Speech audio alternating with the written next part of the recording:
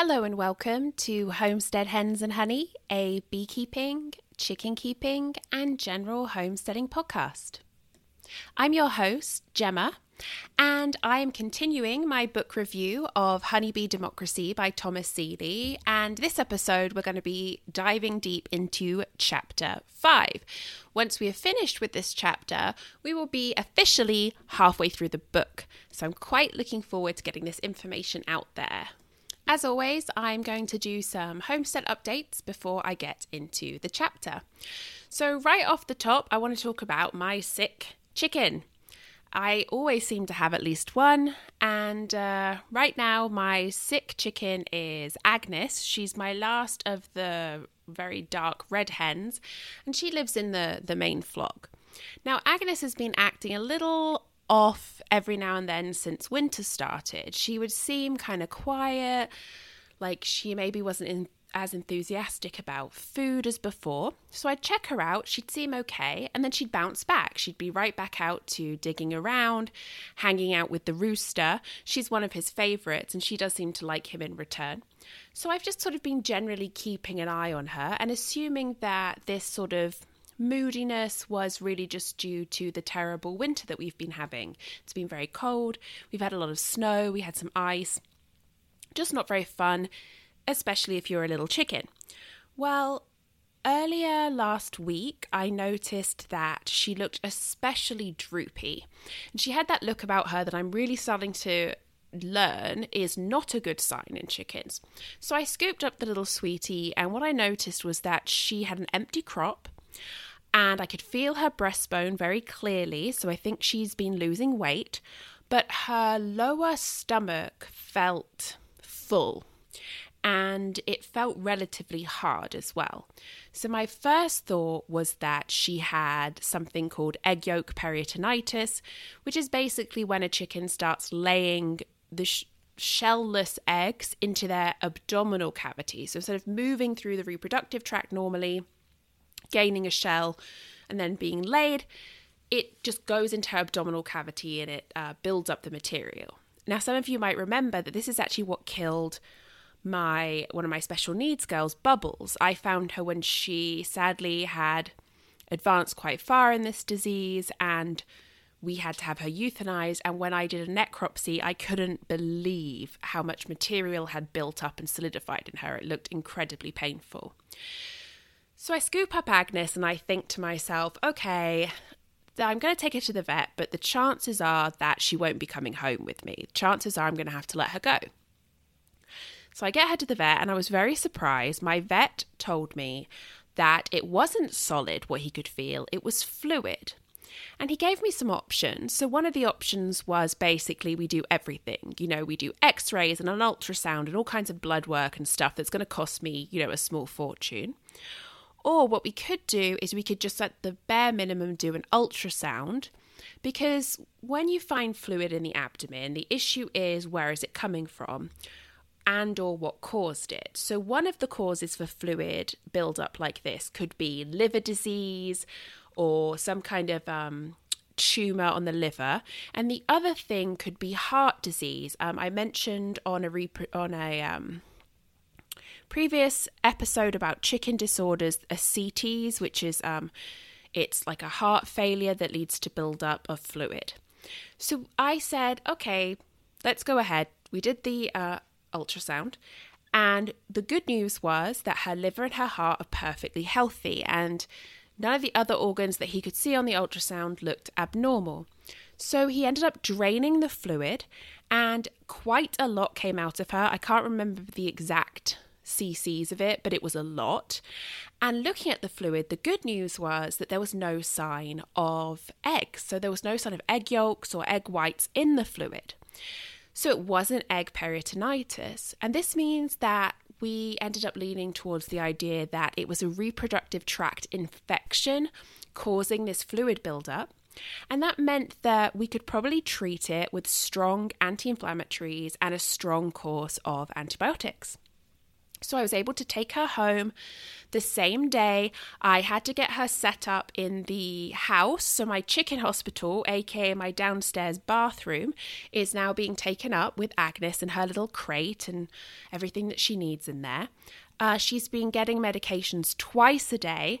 I made the mistake of asking for them in a fluid suspension, or rather I was given the option of pills or the fluid suspension. I got the fluid suspension and I wish I hadn't. When I give pills to a chicken, I crush the pills, add a very, very small amount of liquid, and then I can easily syringe feed it. When you get the fluid suspension, you always end up with a lot more liquid. So trying to get what amounts to almost 6 milliliters of fluid of medications into this chicken twice a day has been a freaking nightmare. But, we're muddling along. Now, as of today, I'm recording this on Valentine's Day, actually. Happy Valentine's! She is doing pretty good. There's still a little bit of fluid I can feel in her abdomen, but not as much. She is eating, but not quite as much as I want her to. I gave her a boiled egg today, and her crop actually feels relatively full for the first time since we started treatment. She is brighter. She has been calling for her flock, which is pretty sad, but she's okay. I'm just not 100% sure she's responding as quickly as I would like. It's mainly just the food issue now. I feel like overall, the fact that she didn't just immediately fill back up with fluid is a really good sign, but I don't like the fact that her crop, it really only feels about a quarter or a half full every day. I really want to get back to eating normally. And her medication will be finished middle of next week, at which point I will have to start acclimating her to the cooler weather before I can put her outside.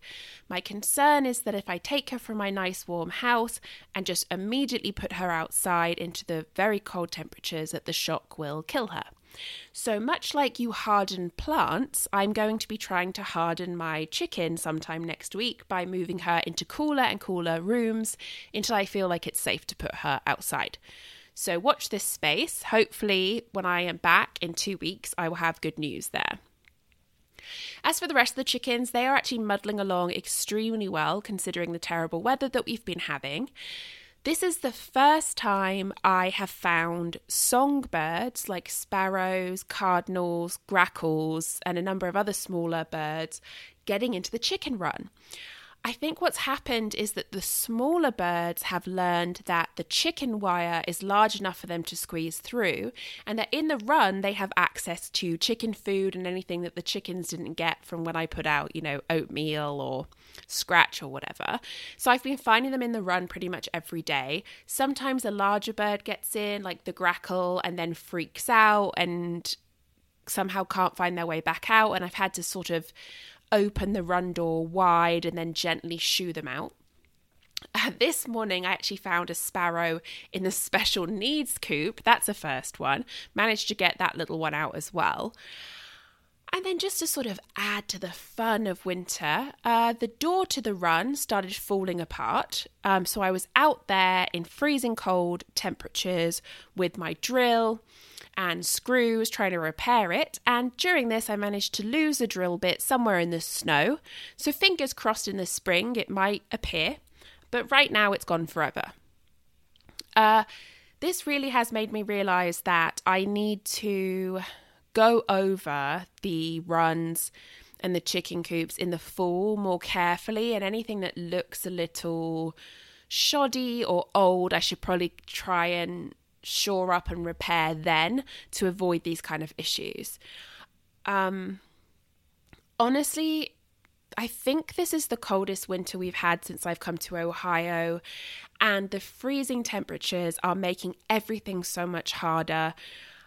It's just even small things like under the gate in the fence, I had put down wooden boards and some paving stones because I have my property gets very wet in the fall and the spring, and I didn't want to keep on walking through the mud there, so I put those down. Well, now the ground has frozen so much that it's pushed those paving stones and the wood up, and they were catching on the gate. So I couldn't get the gate to open properly, and then I couldn't get it to close properly. So I thought, okay, I'll dig up the wooden boards, and I naively went out there with like a little hand shovel. That broke in half, like literally the metal just snapped in half. So I went and I got the big shovel, and I've been digging and digging for ages before I could get everything up. And it took me a long time to sort that. And then I had the same problem out with the run doors. The ground around them has been pushed up by the ice and the snow, and I've had to dig through that so I could open the doors without the doors sticking, get them to close properly. It's honestly just been a nightmare, and it's constant. You know, just when I think I fixed one problem, here's another problem because of the ice and the snow. So yeah, I'm not having the best time right now, but I'm hanging in there. On a positive note, well, this is a funny aside. I just come in for chores, so I have a jacket that I wear when I'm dealing with the chickens. One's for winter and one's for spring, and this is my winter one, obviously.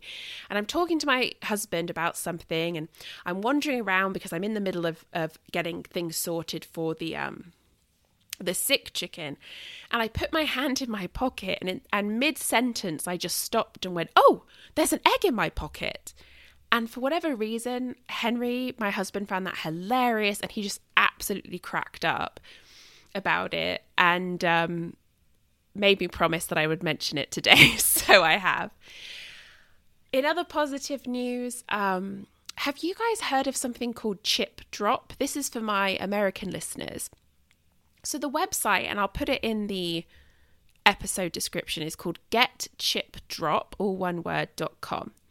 And the premise of this site, which I really, really love, is that you can get free wood chips from tree services and arborists in your area. So often when people come out and they chop down trees or whatever, they will mulch it down into wood chips. But a number of places don't have a use for those wood chips. So not all tree services create mulch, basically. And so this website connects people who want the wood chips with their local tree service people. Now, I originally signed up for this website probably 2 years ago in the spring. I had no bites on it, and I eventually cancelled my request. Well, it just came to me suddenly that this would actually be the perfect time to ask for a chip drop, because winter is when a lot of work is done in this area on trees. We sadly do have oak blight, and it's safest to remove trees with oak blight in the winter because the fungal infection cannot be transmitted in this kind of temperature. And also because there's been a lot of storm damage with trees coming down. So there's been a lot more people out and about removing down trees. So I put back in my request for receiving free wood chips. And as well, I said, some branches or whatever in there is fine. And within 2 days, I had someone connected through the website. And I now have this ginormous, beautiful, fragrant pile of wood chips on my front lawn, which I'm so excited about because I don't need to buy wood mulch now. I have these wood chips. They can work just as well. And this is the year that I really needed to order a big delivery of topsoil because I've used up all the topsoil that was here on the property in the where all the leaves were piled up, and as they broke down, they turned into beautiful topsoil. Well, I've kind of used it all, so I had to place an order. So now I can just take the money that I pay every year for mulch and put it towards topsoil. So this was amazing. The guy who dropped off the wood chips was super nice, and I'm just absolutely thrilled. So, like a weirdo, I went out there and I was like scooping up handfuls of it and sniffing it because it smells so good. And I'm so excited for spring when I can start like putting it out on the garden. So that was really, really good.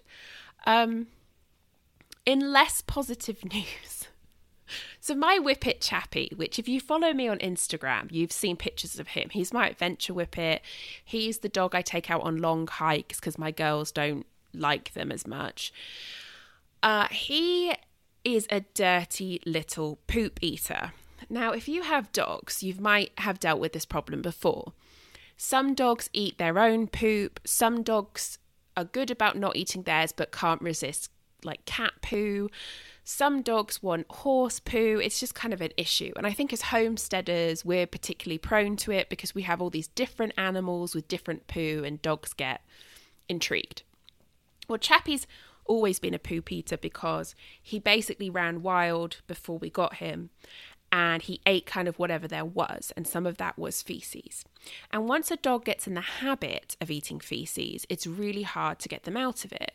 So on and off over the years, particularly in winter, he loves the poo when it's frozen. We call them poopsicles. He would eat some, but it's never been as bad as it has been lately. And part of that is because we had put him on a diet and he actually lost way more weight than we anticipated. So we had to then start feeding him up again. And also, and this probably attributed to why he lost so much weight, he has pinworms. I mean, he was diagnosed with them in late summer and we have been treating him for them. But pinworms are notoriously hard to get rid of, and it can increase fecal eating in dogs because that's how the pinworm carries on its life cycle. So like a lot of parasites can kind of affect behavior in some ways. This can lead to more eating of foreign objects, including feces. And he's been so bad about it that I've been like outside 2 to 4 times a day scooping poo, trying to get every little crumb because I'm so sick of it. And if I see him doing it, I will be yelling at him from the deck and he'll look at me. And then you can see it in his head. He's trying to figure out, well, I'm X amount of distance away. How much poo can he eat before I get to him? It's bad. So finally, what we ended up doing, I have finally relented and I've put them on some of those pills that are supposed to stop them from eating poo. All the dogs are on it because he'll eat any of the dog's poo. And they all seem to have about a 50-50 chance of working. But at this point, I'll take it. But the other day, I put on his sister's racing muzzle. So that's like a basket muzzle where dogs can still move their mouth freely, but they can't nip at each other. And more importantly, he can't get poo through it. And I put it on him and sent him out because it's nighttime where he's the worst. If the dogs went after dark, I can't see it. And so he finds it. And the night that we did this, I turned to my husband and I said, "Oh, wouldn't it be funny if he came back and the muzzle's just covered in poo? Ha. Yeah, he comes back and he's mushed snow and poo all over that muzzle and all over his face. And I was so upset. So cleaned that. Not the perfect plan. But on the plus side, I don't think he got much poo through it. And guys, Chappie's my favourite. I know you're not supposed to have favourites, but he is my little beloved baby. And to have him be such a naughty boy is driving me nuts and has definitely been adding to my stress because I don't want to be out in my garden picking up poo 4 times a day in like sub-zero temperatures. But here we are. So wish me luck. I really hope those pills work.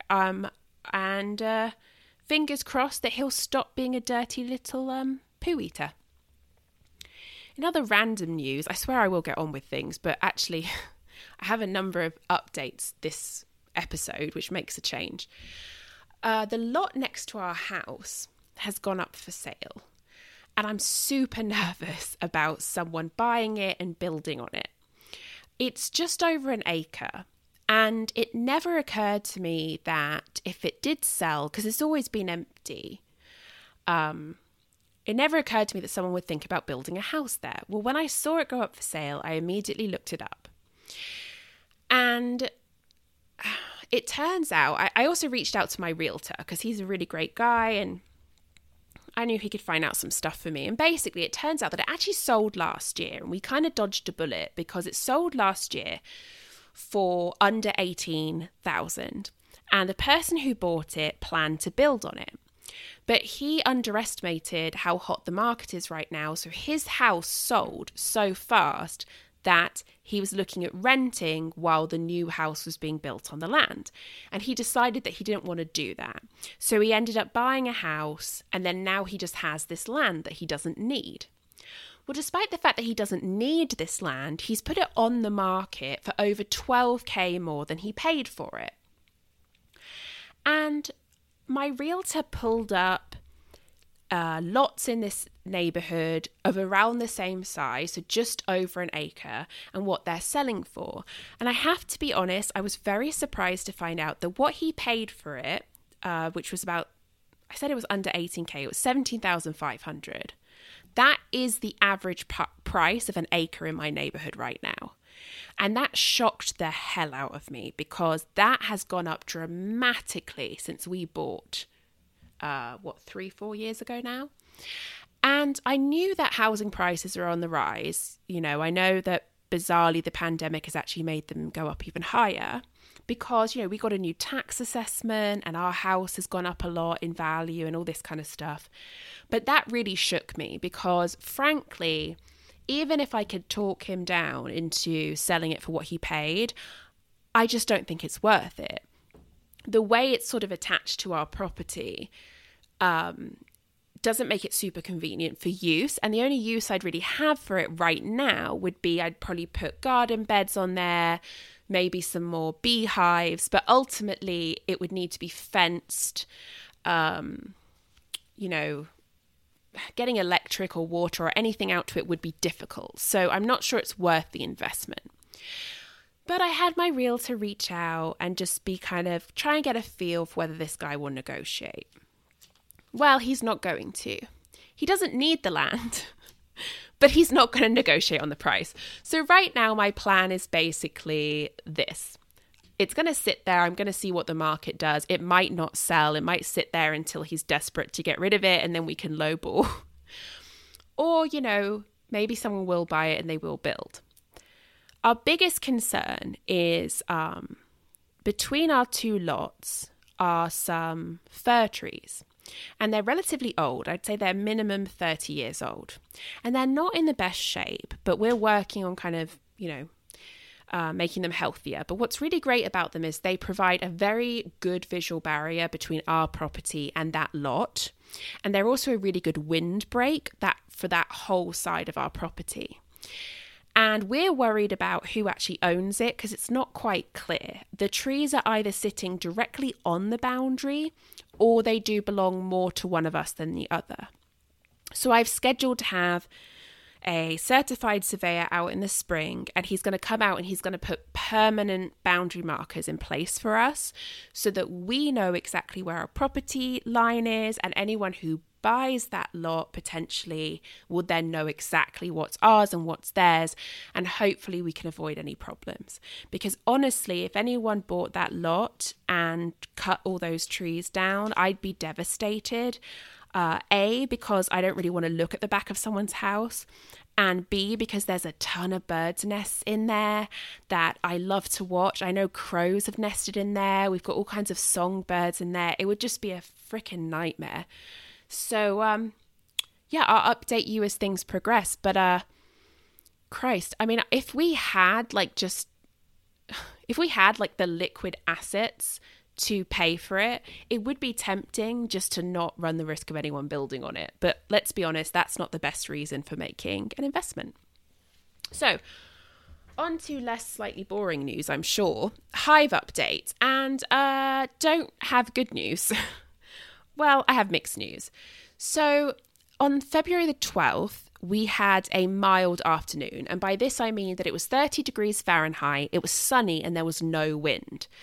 And I decided that this was probably going to be my last chance to get out to the hives and add more food, because we had an extreme cold front moving in. And so I ran out there and I quickly discovered that my Saskatraz mother hive and the 2 nucleus colonies had perished. And it was very easy to see straight up that they had died from starvation. But here's the thing. They starved to death, but they did have food left. Now, what had happened, and I know we've talked about this a little bit before, is it's not just enough that the hive, or the colony, I should say, has food in there. What's important is that the cluster remains in contact or close enough to the food. And what can easily happen is if a number of bees die off, maybe too many, say because of high varroa counts, which has depleted their fat stores or given them viruses that have shortened their life, the cluster can end up too far away from the food, whether it's their own honey or the feeder that you've put in place. And even though it could be like an inch away from them, if the temperature is cold enough that they cannot break the cluster, they cannot access the food. And I think that's why they died. Now, I'm not really surprised that I lost them. I've been really upfront about the fact that I've had a very hard time with Varroa, and the Saskatraz mother hive and the nucleus colonies did not respond well to treatment at all, so they went into winter at a disadvantage. I had a lot of other problems with the nucleus colonies. When you push them up against each other, so they basically form a full-sized hive, they're really supposed to sit flush against each other. Now, one of my hive boxes was from a different company than the others, and so I was never able to get them flush against each other. I think that played a part, particularly because it made wrapping them more difficult. And I just think that these particular 3 colonies went in with a disadvantage. Now, maybe if we'd had a beautiful, mild winter, they could have done it. But as it stood, they're dead. I did look for the queens. I found the Saskatraz mother queen. I've brought her in and I'm just kind of keeping her. I have a little collection of interesting insects and she's kept there. I couldn't find the queens from the nucleus colonies. And I ended up taking the hives apart, dumping the dead bees out for the birds to eat, removing the frames of honey, and I left the hive bodies with the empty frames out just to I'll deal with them in the spring. It's too difficult even with my little cart to really get through the snow with a lot of equipment, so that's going to wait. But I knew I didn't want the dead bodies sitting in there. Once spring hits and those bodies start to decompose, the smell is terrible. I didn't want it ruining the equipment, so I cleaned it up. Now, here's the thing, guys. My Saskatraz daughter hive had also been struggling because if you remember, my theory is that the Saskatraz genetics made them rob from other hives more, which meant they kept on bringing mites back. And I saw similar with the Saskatraz daughter colony. So after finding the Saskatraz mother colony and the nucleus colonies dead, I checked the Saskatraz daughter colony next, knowing that it was the next sort of weaker one. And full disclosure, I opened things up. I saw they're right on the feeder, but I saw a big, healthy swarm. And I legitimately burst into tears. So I was having a really hard afternoon and going into a hive expecting to see them dead and finding them just so alive and vibrant. I kind of had a moment where I crouched down behind the hive and sort of sobbed a little bit before getting my shit together and just packing in. I have winter patties and fondant that I made, and I just made sure, they already had quite a lot of food that they were on, but I just made sure they have a lot more. So that was great, and I was honestly elated. These are happy tears, guys. So then I went to Queen Marker, my US Southern Queen, from one of my original nukes when I started this crazy hobby of beekeeping. They're still going strong, so more food for them. And then I went to my Ohio genetic hives, and as always, I open it up and they haven't touched the feeder. And there's always that feeling of oh my God, they're dead. But no, they're not. They're just low. They're the only hive that is still in the middle of their hive. They're in the middle box. They have not needed to come up into the top box. They are nowhere near the feeder. Well, I'm just not taking any chances. So I am packing stuff on that feeder and I accidentally knocked the hive, and the noise that came up, that is a big, strong, healthy cluster in there, and they were telling me they were there, and they were doing fantastically. The smell that came out was beautiful, this big waft of warm honey and bee musk and the wood from the hive, and it was just like spring. It was absolutely incredible. So as of right now, I have 3 colonies going, well, 1 going strong, 2 hanging in there. We have a big snowstorm coming tonight, but I am just desperately hoping they can make it through into the spring, and I'm going to make as many nukes from my Ohio Queen as I can, because that lady, those genetics are stellar, and I really need to propagate them. All right, so I want to actually do something else real quick before I get into the chapter. And so this is Gemma's Random Corner.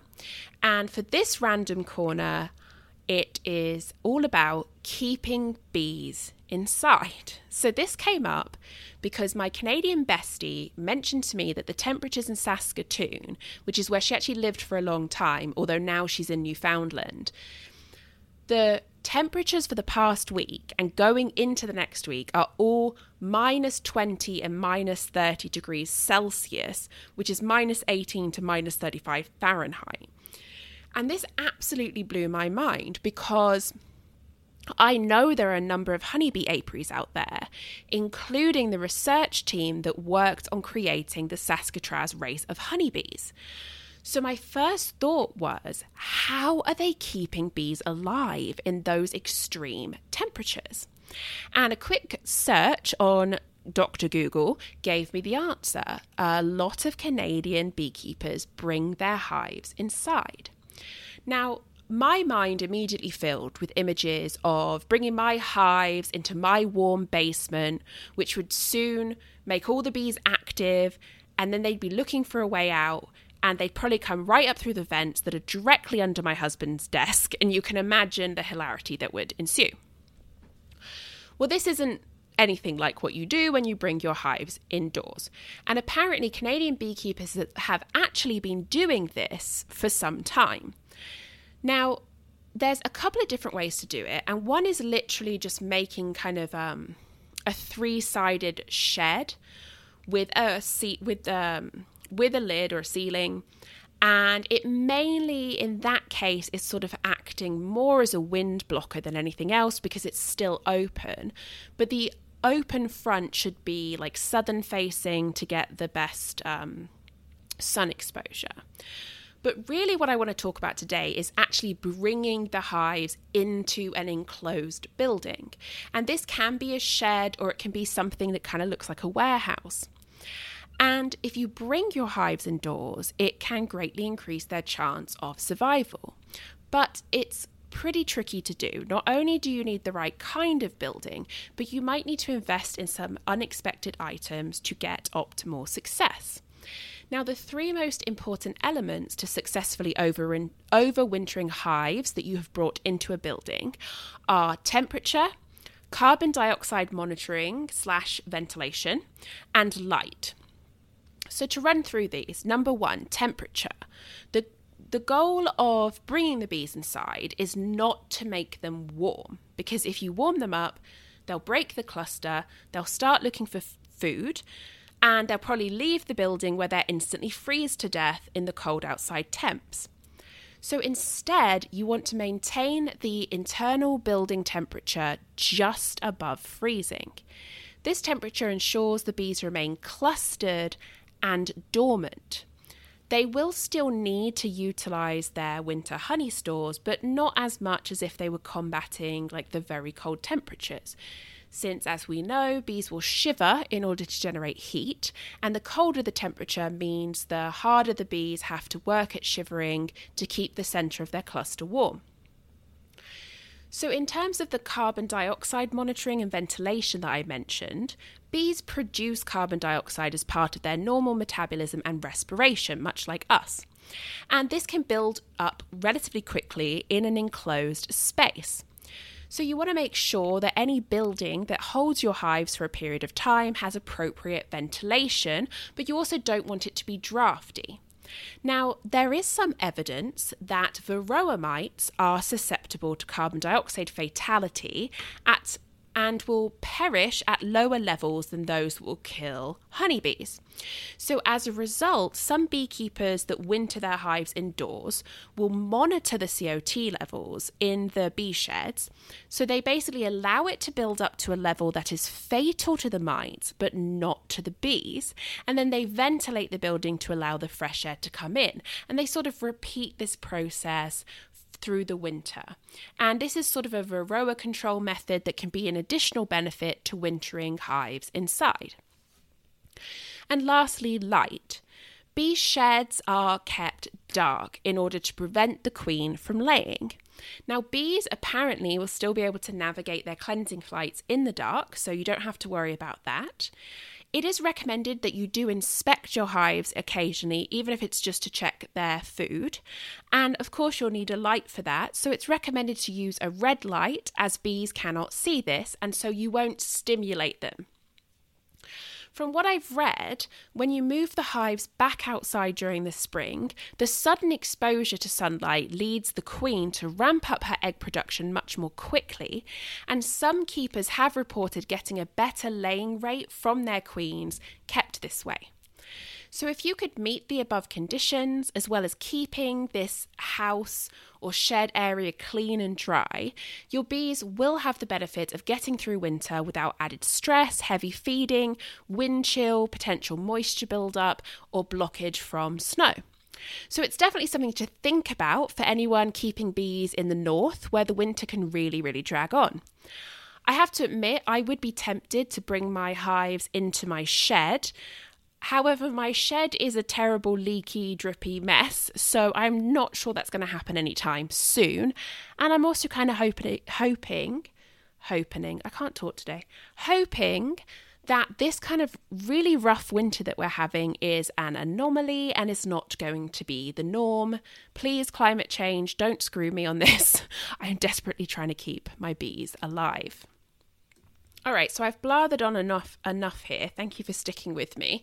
And now we're going to move into the meat of today's episode, Chapter 5 of Honeybee Democracy by Thomas Seeley. And this chapter is entitled Agreement on Best Site. And it starts with a nice little quote, "Love quarrels oft in pleasing concord end." That's by John Miller from Samson Agonistes, 1671. When scout bees reach a consensus, have they chosen the best possible nest site? Well, Thomas Seeley says that they have, and this chapter digs deeper into this question and answer. Humans use a number of different tools to make decisions, often relying on simplified methods of choice called heuristics, and these generally involve reducing the alternatives that are available for consideration. For instance, when looking for an apartment, one could limit the options by searching based on length of commute, price of rent, whether pets were allowed, etc. If you were pressed for time and you needed to find an apartment ASAP, you could narrow your search by deciding on a series of acceptable but not necessarily optimal factors, and then take the first apartment that happens to meet all of those factors. Neither of these decision-making methods guarantee the best result, but they do assist in making the final decision to an acceptable level of personal comfort. In contrast, honeybees don't make decisions like this. We now know that scout bees consider at least 6 attributes when looking at sites: cavity volume, entrance height, entrance size, etc., and will seek out multiple locations for consideration. Martin Lindauer's full-size swarms reported an average of 24 sites, a range of 13 to 34, and Seeley and Berman's smaller swarms averaged 10 sites, from 5 to 13 was the range there. To quote Seeley, "Thus, a honeybee swarm pursues an unusually sophisticated strategy of decision-making, one that involves nearly all of the information relevant to the problem of choosing the best place to build its new nest." And how do they do this? Well, it's all due to their democratic decision-making process. The next section is called Best of N. To determine whether scout bees reached an agreement on the best available site presented, Seeley realised that he needed to set up a Best of N study. This would involve offering a swarm a selection of artificial nest sites that all differed somehow in quality, which in turn would mean conducting the study somewhere with no natural nest sites to ensure that the scouts would focus on the offered nest boxes only. The goal was to see whether scouts really do reach a consensus on the optimal location. And this idea was prompted by Seeley's realisation that many things might affect the decision-making process of a swarm. For instance, if the best nest site was introduced late in the process, would its supporters have a hard time recruiting bees who might already be supporting another site? Or if presented early, could it lose status if the bees don't transmit its true quality somehow? What if it's harder to find, making recruiting other bees a challenge because they might have difficulty following the directions to the site? To test the bees' decision-making skills, Seeley would conduct a series of controlled experiments. This section is called Mediocrity in 15 litres. In the summer of 1997, Seeley returned to Appledore Island, which is located in the Gulf of Maine. And we've mentioned it earlier. His first goal was to create an artificial nest site that would be considered acceptable but not ideal to the bees. He would present swarms with 5 nest boxes, 4 acceptable and 1 ideal, to determine whether the swarms had optimal decision-making abilities. For his previous studies in the 1970s, Seeley knew that bees prefer nest cavities of a larger volume, around 40 litres, and a small entrance, 15 square centimetres. So he decided to create a nest box that he could alter the volume of as well as adjust the entrance size.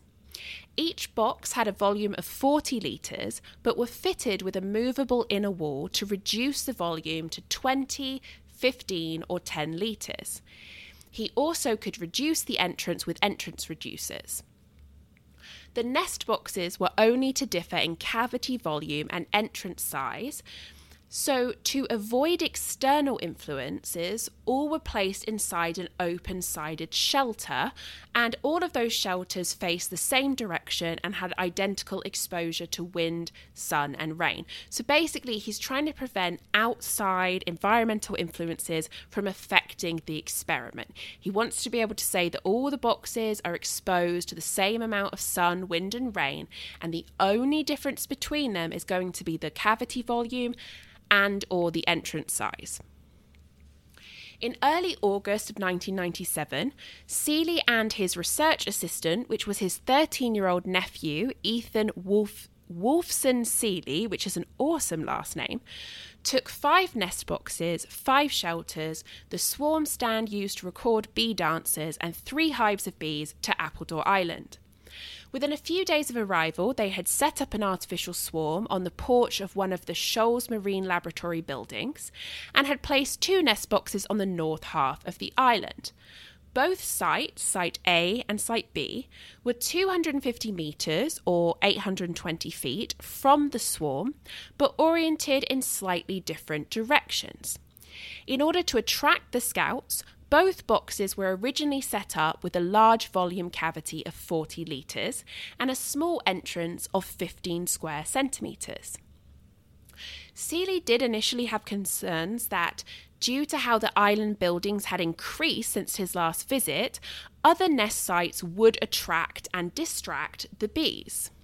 To deal with this, Seeley identified rogue dancers, bees on the swarm that danced for unknown locations. Once spotted, these dancers were swiftly removed and euthanized by freezing. If these dancers for rogue sites were not removed, they could quickly gain an enthusiastic following and would disrupt the experiment. Twice when this occurred, Seeley and his nephew were able to determine the location of the sites. One was a space beneath a pile of old boards, and one was a small cave in a stone wall. Seeley was able to stop all interest in these locations by basically opening up the spaces, effectively removing the cavity. One time, however, they were unable to locate an advertised location as it appeared to be somewhere deep within a tangle of poison ivy. As a result, they had to end the experiment with that swarm and try again with a new set of bees.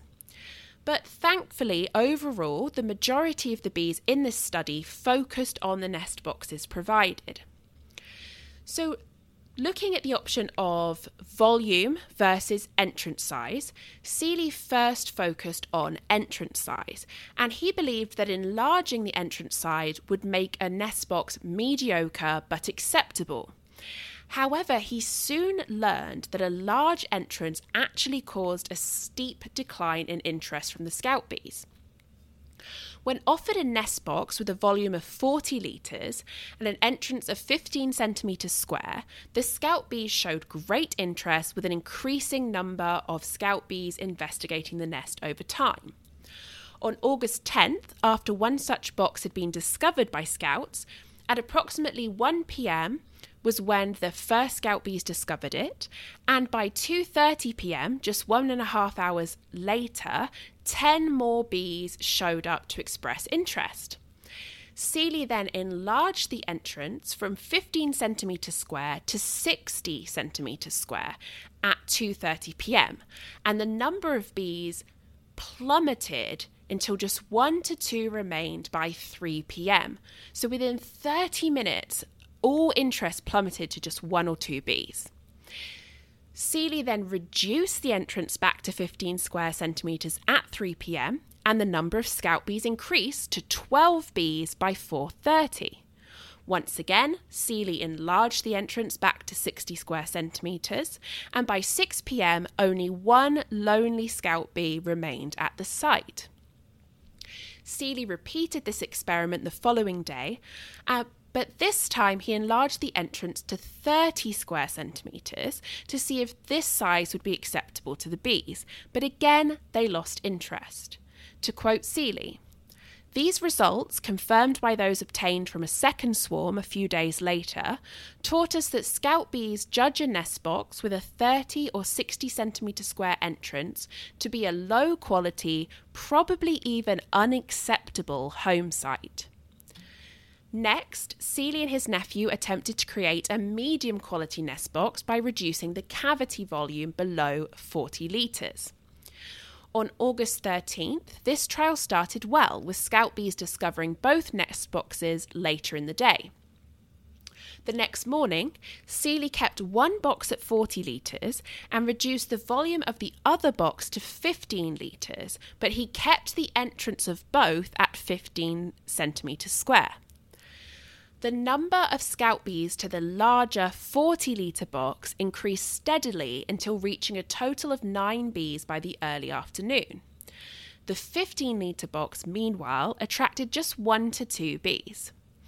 Although it was clear that the scout bees were treating the larger box as a high-quality site, could it be said that they viewed the smaller box as medium quality, one that is not highly desirable but still acceptable? To test this, Seeley enlarged the opening of the 40-litre box to 60 centimetres square at 12:30 p.m. and waited to see if interest would increase for the 15-litre box, and it did. The number of scouts at the 40-litre box with the now enlarged entrance decreased, while the 15-litre box, which still had the 15 centimetre square entrance, now had a high level of interest. In fact, at 1:28 p.m, the swarm took flight towards the 15-litre box. To Seeley, this demonstrated that a 15-litre nest box with a 15 centimetre square entrance is a mediocre but acceptable home site for honeybees. 2 additional trials were conducted with similar results. When presented with 2 nest boxes with differing volumes, scout bees would build up strongly for the 40-litre box, much stronger than one that was smaller when both had a 15 centimetre square entrance. But if the 40-litre box's entrance size increased above 15 centimetre square, the bees would switch their focus and favour the 15-litre box. This next section is called Window on a Bee's Mind. To quote Seeley, further evidence that we had found the right formula for creating a mediocre but acceptable home site came from observations made at the swarm cluster rather than at the nest boxes. So at the cluster, Seeley was able to identify which site the bees danced for based on the angle of their waggle run, as each site was carefully positioned so that their directions differed by exactly 30 degrees. Considering what is known about a forager's waggle dance, Seeley thought the rules that apply to desirability of a food source and the ensuing dance would also apply to nest site desirability. So a forager bee reporting on a bountiful food source will perform a strong dance of as many as 100 dance circuits that last for about 200 seconds, versus a weak dance of just 10 dance circuits lasting 20 seconds for a poor food source. We can see then how the desirability of a food source correlates to dance strength and time, which provides a window into a bee's mind. To test this theory that nest site desirability could be seen via a bee's dance strength, Seeley set up a video recorder to capture scout bees advertising for a 40-litre and 15-litre nest box. Both sites were advertised by scouts, which supports the idea that both are desirable. But the question here is how desirable? Seeley found that the bees reporting the 40-litre box danced strongly with an average of 35 circuits that lasted for 85 seconds, whereas the 15-litre box was advertised with weaker dances consisting of an average of 14 circuits that lasted 45 seconds. This supports the previous study's findings that bees consider a 15-litre box to be an acceptable but mediocre nest site.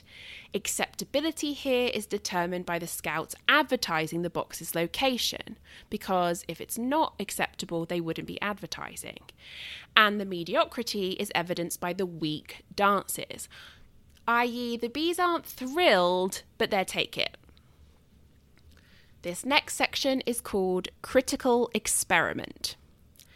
Seeley's time on Appledore Island during August 1997 had led to him learning how to fine-tune his experimental nest boxes for his primary experiment, offering a swarm the choice of 5 nest boxes, 4 of them fixer-uppers, and 1 of them a dream home.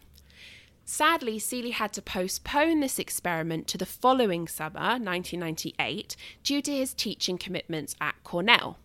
When he returned to the island in June of 1998, he brought with him Susanna Berman, who was previously mentioned.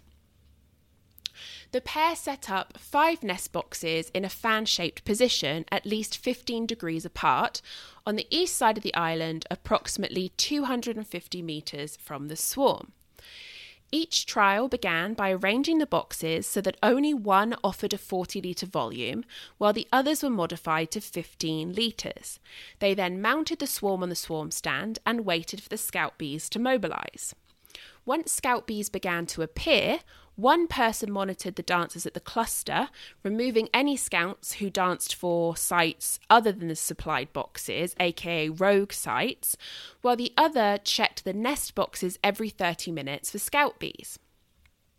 5 trials of the experiment were completed in total, with a new swarm used each time, and with a different box presented as the ideal 40 litres. And the different box was... they would basically adjust the volume settings as opposed to saying, this box is 40 litres and I'm just going to move it to a new location each time. And as a side note, I think it's important that Seeley mentioned this because it sort of rules out anything about one particular box being the most appealing regardless of volume. So let's say, for instance, that you had a 40-litre box that you just moved around. Well, how could we say that that 40-litre box hadn't just become so imbued with the pheromones that the scout bees let out when they find a box that they like? So by just choosing random boxes for each experiment and adjusting it to make it 40 litres, they rule out such issues as that, basically. So the results of all these experiments showed that all or nearly all 5 nest boxes were discovered in all 5 trials, indicating that the swarm had full knowledge of the available sites. The bees did not discover the sites simultaneously, though all were found in one day. Most critically, the excellent nest box was never found first. This is noteworthy because it means that due to this timing, the best site starts out behind in the race for support, and yet in 4 of the 5 trials, it still became the top choice. To quote Seeley, "The 5 swarms did not achieve a perfect 5 for 5 score in this choice test, but they did demonstrate impressive skill in decision making." Well, how do we know that this result, 4 out of 5, is due to decision making and not pure chance? Well, it's all coming back to the mathematics. So Seeley notes that if the swarm had chosen completely at random from the 5 options presented, then the probability of choosing the best site in 4 out of 5 trials is a mere 0.0064, which is 0.64%, so not even 1%. To put this another way, to get a 4 out of 5 outcome purely by chance, one would need to repeat the experiment 156 times to get this result, because 1 divided by 156 equals 0.0064. To quote Seeley again, "It is clear, therefore, that compared to relying on chance, the democratic decision-making process found in a honeybee swarm greatly increases a swarm's likelihood of selecting for its future home from the best candidate sites located by the intrepid scout bees." Trial 4 of this best of 5 choice test was the one that chose a mediocre site. Why? Well, for some unknown reason, the 2 scout bees that discovered the ideal site did not waggle dance to advertise for it. As a result, this site was overlooked by the swarm, and attention ended up focusing on one of the mediocre sites. And so we can see then how important it is to success that all acceptable options are reported by the scout bees. To quote Seeley, "In the next chapter, we will see that the bees have a nifty rule of house hunting behaviour that normally results in every respectable housing option found by a swarm of scout bees getting included in their debate." This next section is called Swarm Knows Best. When considering why honeybees might prefer a 40-litre nest volume over a nest of 15 litres, it's normal to assume that natural selection has led to this preference, as a larger cavity means a larger store of honey to get the bees through the cold winter months. In other words, the 40-litre cavity offers a greater chance of survival, since studies have shown repeatedly that winter starvation is a major cause of colony death, especially with newly established colonies. Further support for this comes from studies of other animals, including mammals and reptiles, where studies have shown that nest site preference has increased survival chance and therefore reproductive success. But to really test this, Seeley decided to set up an experiment that allowed him to compare the survival chances of bees living in a nest that embodies their preferences versus one that doesn't. He started his experiment in 2002, installing artificial swarms in 2 groups of differing sized hives in the spring. He then left them alone over the summer and then noted whether the colonies had different rates of survivability through the following winter. Each swarm contained around 10,000 bees, typical size of a natural swarm, and Seeley chose hives that contained 5 or 15 rectangular wooden frames like those used in Langstroth hives. 5 frames is roughly equal to the amount of comb that can be built in a 15-litre volume cavity, while 15 frames is equal to the comb of a 40-litre volume cavity. Since a natural swarm is more likely to nest in an empty tree cavity with no existing comb, Seeley used empty frames in his test hives, alternating one completely empty frame with one that contained foundation only, so that comb would be built straight and neatly. Each time he conducted this experiment, Seeley set up 5 colonies in each type of hive. So 5 colonies in 5-frame hives and 5 in 15-frame hives.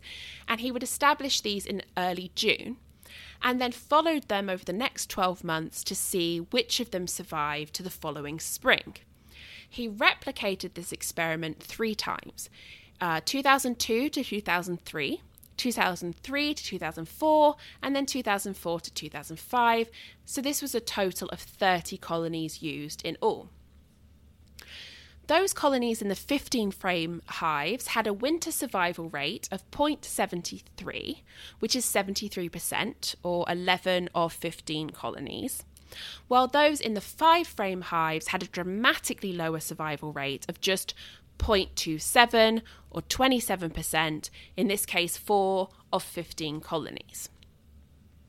Now, the chance of such a large difference in colony survival between the 2 treatments is just 0.02%, 0.02 or 2%, which indicates that survival is not random, and the size of the nest cavity has a direct effect on winter survival.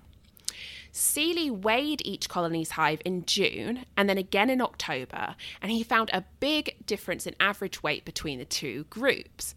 The 15-frame hives averaged a weight gain of 23 kilograms or 51 pounds versus just 10 kilograms or 22 pounds for the 5-frame hives. Now, this weight consists primarily of honey, so what we're looking at here is the weight of their winter food stores. Of those colonies that perished, an inspection found that the frames were completely empty of all food, indicating that the bees had starved to death.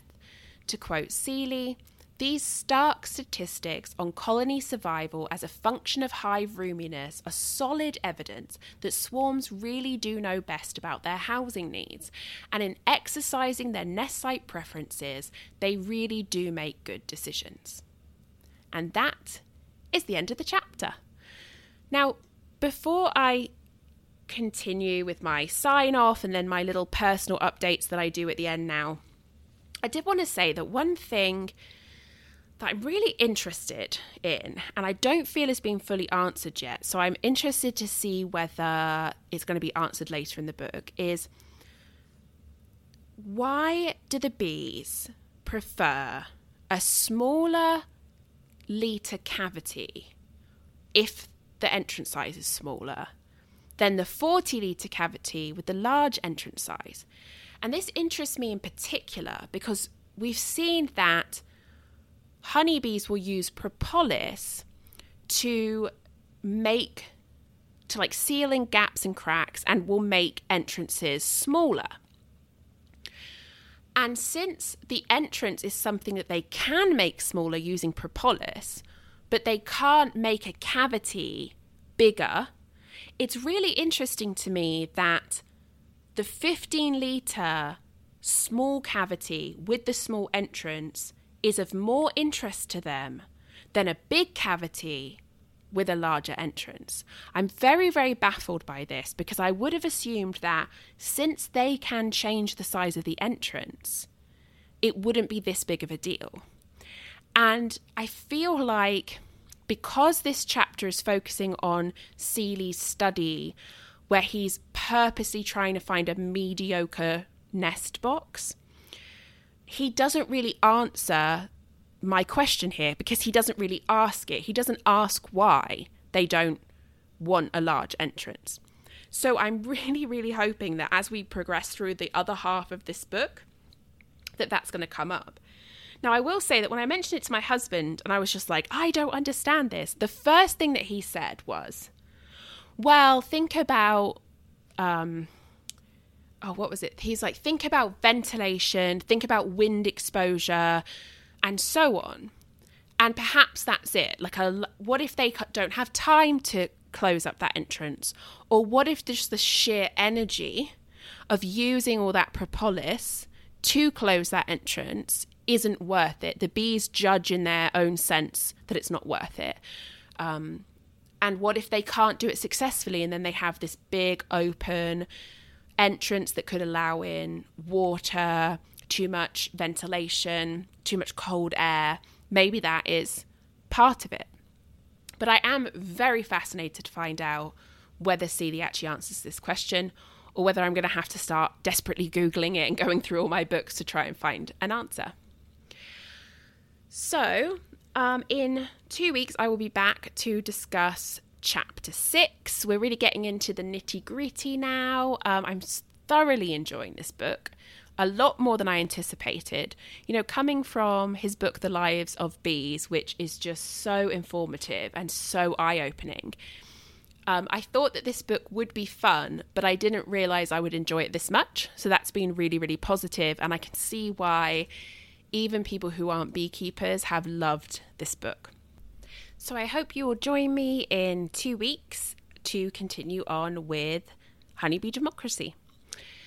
This is the part of the podcast now where I'm going to just give a couple of personal updates. So if anyone is not interested in that, I would recommend stopping the podcast now. And to you, I just say, thanks so much for listening. Don't forget to check out my website. It will be in the episode description.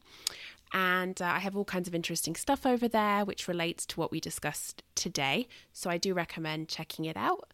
And yep, I will be back in 2 weeks. Thanks for listening.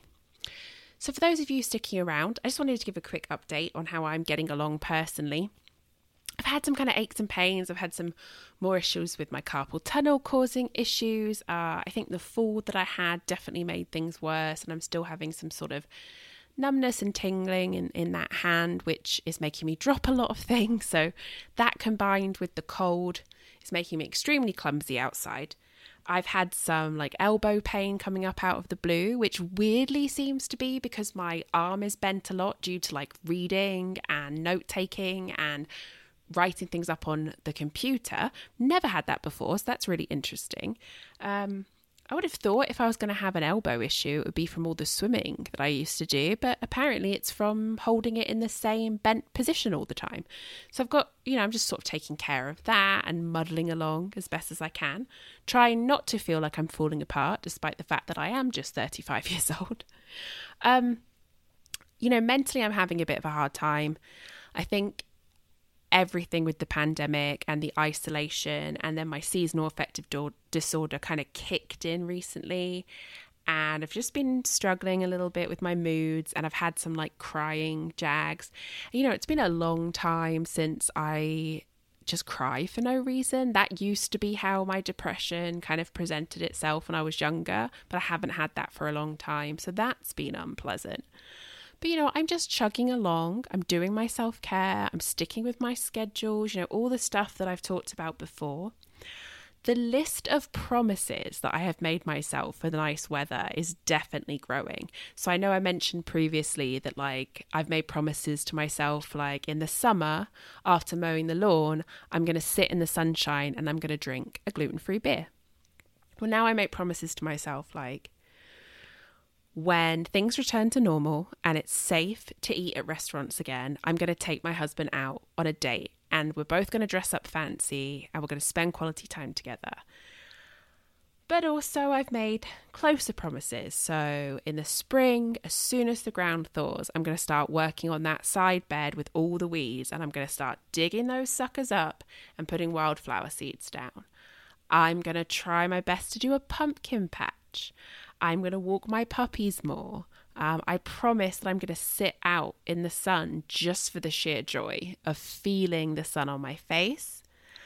I promised myself that I'm going to be using binoculars to look up in my trees to see if I might have any honeybees nesting in my trees. I really feel like the trees here would make great nests. So I am very interested in seeing if I can track any natural honeybee nests on my property or in the woods at the back. So, yep, I'm just telling myself a lot of stuff to get myself through this winter as best as I can. And we have more bad weather ahead. We're in a snowstorm warning right now. So I actually ran out and I got all my shopping done early so that we would be prepared if I can't leave the house tomorrow. So yeah, it's a struggle, but I'm getting there. And I just wanted to give a little update and just again reach out to my fellow sufferers, strugglers, survivors, whichever term you're more comfortable with, and just say, you guys, you're not alone. I'm right there with you. We're all muddling on as best we can. And I say it a lot, but I'm going to say it every time. It's okay if you are not okay. It's all right. You deserve to have your downtime, and it's not going to last forever. I think when you have depression, it's really important to remember that when you're in the moment and you're sad, or you're fearful or angry, depending on how it presents itself, it can feel like that's everything and that you've never felt anything else, but it's going to change. You'll feel different. You'll feel better. That's what I keep telling myself. I think I'm going to get there. So, yeah, that's where I am. I'm struggling along. I hope wherever you are, you're doing okay. I really hope you're doing better than me. And I super duper hope that your hives are all thriving, whether you're in... I know our Australian listeners, you're in summer right now, so hopefully it's not too hot and you've got a good nectar flow going. And for those of us in the US and England, we're deep in winter. I hope you guys getting on okay. I hope you've got enough food out for your bees. I really hope all your colonies survive. Let me know how you're getting on. I love getting comments from you guys over on Instagram. I'm on Facebook, or you can email me at homesteadhensandhoney@gmail.com. So guys, just take care of yourselves. That's all I can say really, and wear your mask. And as always, hug your hens and then wash your hands. Thanks so much for listening. I will be back in 2 weeks. Bye-bye.